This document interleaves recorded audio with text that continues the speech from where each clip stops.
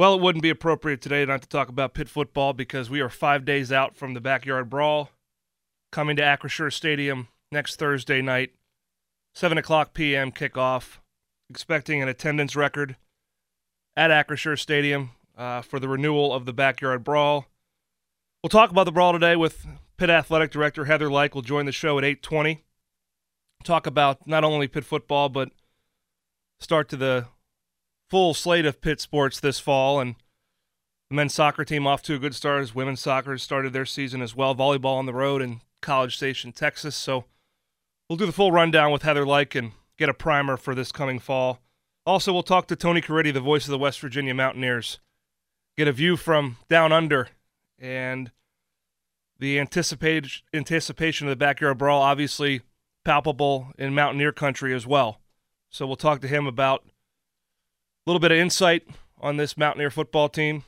New quarterback, JT Daniels, we assume hasn't been officially named the starter, but all signs point that way. Another USC transfer. And a team that feels good about its offensive and defensive line, but looking to gain some traction under head coach Neil Brown. You know, the football season, at least for my money, starts for Pitt with the kickoff luncheon. And yesterday's luncheon was held at the Westin downtown. And yesterday's luncheon was a great one. LaShawn McCoy was the keynote speaker. Began bringing keynote speakers in a couple years ago, and Shady. I'll be honest. You know, I played with Shady. I wasn't sure how he'd do at a podium. You know, he's good on TV. He's good on radio. Does podcast work with Brandon Marshall. He's awesome on that. But I was curious to see how he'd do, and he just killed it. He was awesome. I mean, he talked about, you know, it really struck a chord with me. He talked about, you know, what Pitt meant to him as a guy that's, you know, probably on the fast track to a first ballot Hall of Fame induction in Canton. Talked about how Pitt kind of, you know, revived his career. You know, not a lot of people know that. I mean, LaShawn was one of the top running backs in the country in 2006, and then broke his leg. And you know, needed to go to Milford for a year. It was 2005 when he broke his leg. In 2006, he went to Milford. You know, Shady didn't start at Milford, at least not full time. He backed up a running back whose name escapes me, but ended up going to Miami. Shady obviously went on to more success, but Shady went from 80 offers to 4 offers. He spoke about this yesterday. 4 offers, and one of them was Pitt. Dave Wannstedt stuck with him the entire time. And Shady made the decision to come to Pitt, and the rest is history. He gets emotional talking about Dave Wannstedt, but his message to the team was outstanding. I don't think there could be anybody that would be more appropriate to speak on the Backyard Brawl than him. And he played in 2 of the better games I can remember in this series in my 4 years at Pitt. You know, obviously the 07 game down in Morgantown when he was a true freshman along with myself, and he ran all over that defense and should have had more yards than he did. There were a couple holding calls that I'll question, but took a touchdown off the board for him. But then in 08, he capped a 19-15 Pitt win with a 12-play drive that was, I think, 11 runs. 9 of them were him, and he capped it with a touchdown to win that football game. But he talked about the spirit, you know, the family environment that Pitt has, but also defending that family environment when you play in a rivalry game. So his message was strong. Captains were named yesterday. Pat Narduzzi's made that a tradition at the kickoff luncheon downtown. 500 guests in attendance. And no surprise, Deslin Alexander, 2-time captain, one of the leaders on this team. It was great to see Carter Warren, Pitt's left tackle for the past 3 seasons, get rewarded with a captaincy, and this is voted on by the players, so there's no executive decisions here. This is voted on by the whole team, and Carter Warren earned that opportunity. And he has a chance to have a big year this year, I think, showcase a little bit more of his skill.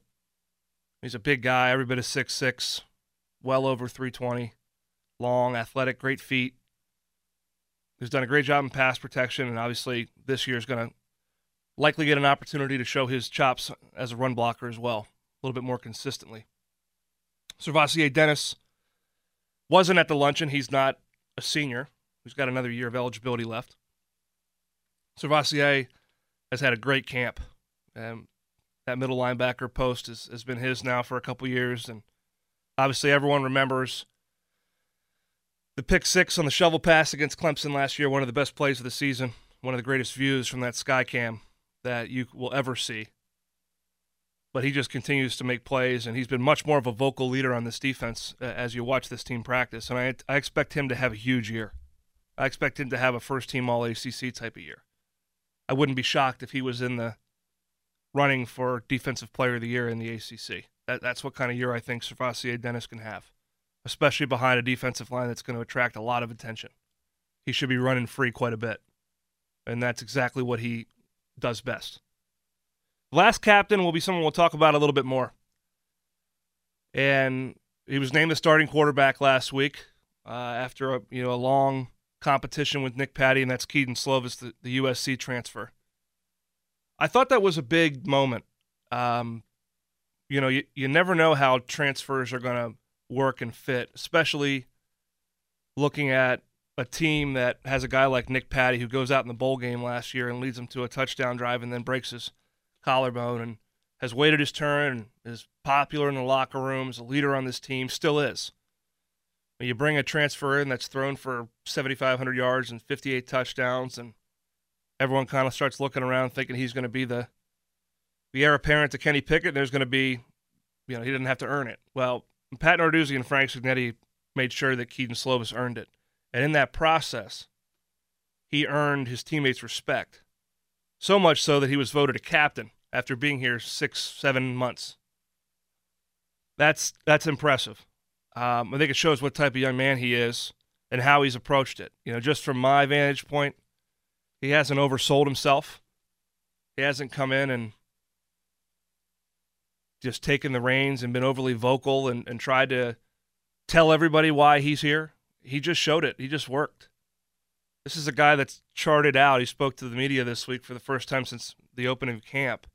He's charted out throwing 10,000 passes to his receivers over the course of the offseason. There wasn't a day. If I went down to the Rats complex during the summer for a meeting or for something, there wasn't a day where he wasn't out there with somebody, whether it was Jared Wayne or Bub Means, Konate Mumpfield, Jaden Bradley, Jalen Barden. He was with all those guys, Gavin Bartholomew. You had the running backs out there. The centers were even out there with him. I mean, he had this thing mapped out. He's been a pro. And that's what is expected of him. That's why he came here. He came here to have an opportunity to play for a team that could win a championship and that has a lot of talent. He sees that. But he also came to a place where he felt like he could put himself back in the discussion as a top quarterback in the next year's draft or the following year's draft, depending upon how he evaluates the situation following the season. But again, it wasn't a surprise to many that he was named the starting quarterback. It was probably assumed. I can tell you that watching camp, Nick made a pretty strong case, Nick Patty. Nick does some things that are tough to quantify in training camp that I think show up more on the game tape. When you're wearing a red jersey, you're not getting hit. It's hard to show the playmaking and escapability, especially against a defensive line that's going to cause you to flush the pocket a lot, like Pitts will. That's where Nick does his best work, is outside the pocket, moving and picking up first downs with his feet. Tough to show that, but he became a more consistent passer. He, took to this Frank Cignetti offense without a hiccup. Absolutely just dove right in and really, earned the right to compete for the job and earned the right to still have a very prominent voice on this team. The difference, though, was just watching it. The difference is the accuracy. The difference is just the pure passer that Kedon Slovis is. And how this offense is going to be constructed, a little bit more balance. You're going to have a lot of opportunities for one-on-one balls down the field off play action. You're going to have opportunities to move the pocket. You're going to have opportunities to throw the intermediate game. And you need to cash in on those. And the accuracy, turnover avoidance, and consistency of Kedon Slovis was just obvious in camp. Absolutely obvious. He had his days where he was outstanding. but there wasn't a day where he had an off day. I mean, he was always the same guy. And as a coordinator, as a head football coach, that's what you want in your quarterback. And gradually you start to see him take charge. You start to see him command the huddle. You start to see him taking guys aside. He's earned that right.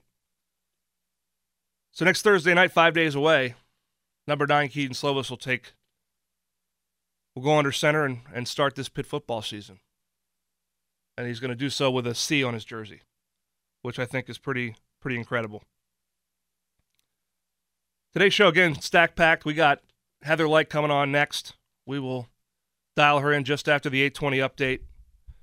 She's got quite a bit going on with Pitt this fall, and obviously Heather holds a prominent seat at the table in college athletics. She chairs the athletic directors for the ACC. She's part of the D1 Council. She is involved in all the happenings in college athletics, which we know are not. It's not a dull news cycle. We'll also talk to Tony Caridi again, get a perspective from Mountaineer country, and talk about what this game means to them and what the atmosphere will be like. Try to get a feel for how many Mountaineer fans will be in attendance. I know there'll be a bunch. It's going to be I think it'll be a heavy Pitt crowd, but when the Mountaineers make a play, you'll hear it. And that's what it's all about. I think the North Shore is going to be lit up next Thursday night.